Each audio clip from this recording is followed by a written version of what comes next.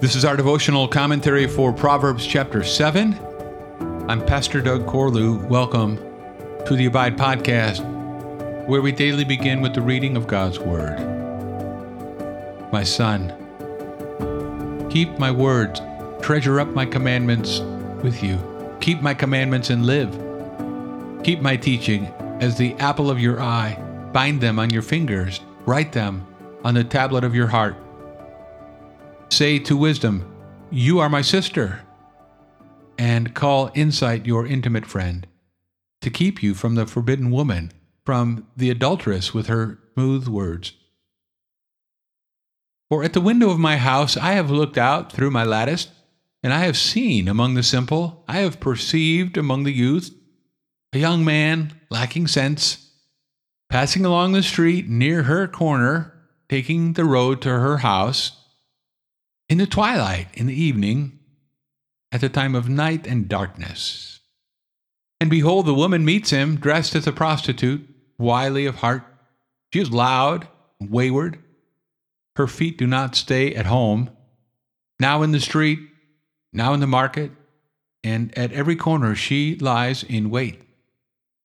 She seizes him and kisses him, and with bold face she says to him, I had to offer sacrifices, and today I have paid my vows. So now I have come out to meet you, to seek you eagerly, and I have found you. I have spread my couch with coverings, colored linens from Egyptian linen. I have perfumed my bed with myrrh, aloe, and cinnamon. Come, let us take our fill of love till morning. Let us delight ourselves with love. For my husband is not at home. He has gone on a long journey. He took a bag of money with him. At full moon he will come home. With much seductive speech, she persuades him. With her smooth talk, she compels him. All at once, he follows her. As an ox goes to the slaughter, or as a stag is caught fast till an arrow pierces its liver, as a bird rushes into a snare, he does not know that it will cost him his life. And now, O sons, listen to me.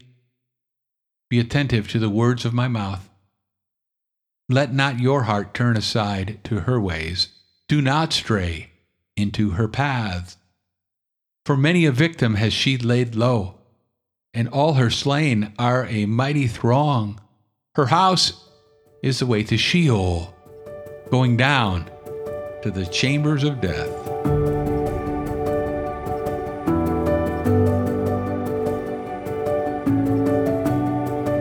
We can't say we haven't been warned. One more time, our Father aims to safeguard our sexual purity. Though God is not mentioned, He is present in the voice of the wise Father, urging his beloved Son to pay close attention.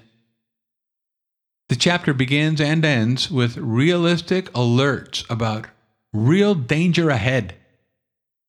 Here's how you will be tempted, the Father is saying. Get ready. This is a matter of life and death. Verses 1 through 5 and 24 through 27.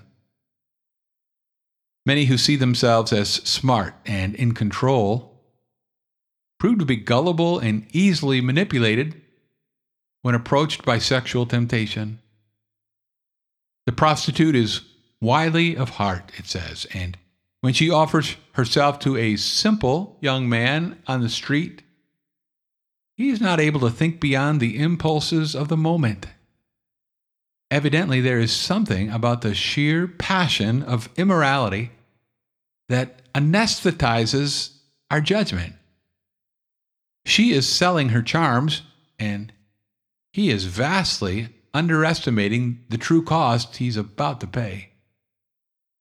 The thirst for illicit adventures and untried experiences has temporarily blocked the flow of his common sense. Verses 6 through 12. Bold and shameless, she embraces the young man and kisses him. I have found you, she says, flattering the youth as her ideal man. He feels noticed and desired, important, and attractive. By mentioning that she has offered sacrifices, it implies she has a good meal to share with him, and apparently she is religious too. Bottom line is that she is inviting him to spend the night at her place for prolonged and passionate lovemaking, and there's nothing to fear, for it will all be kept secret. No one will ever know. Verses 13 through 20. Aroused by her touch and seduced by her words, all at once he follows her. He does not pause to reflect, investigate, pray, or seek counsel. His mind is racing with thought of the ecstasy he will soon experience. Little does he realize that her bedroom is a slaughterhouse, and he is a dumb ox walking into the butcher's knife.